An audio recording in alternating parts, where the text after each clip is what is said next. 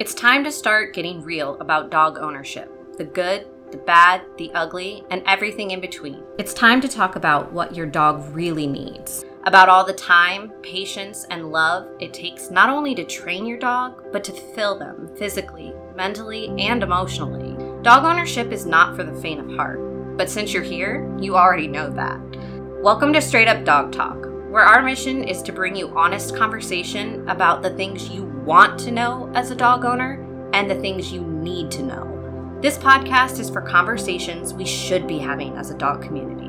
You'll hear from dog experts and owners about how to navigate tough topics and sensitive subjects, breed bans, training techniques, dog owner ethics, adoption, fostering, end-of-life care. You won't get one perspective here. You'll get them all.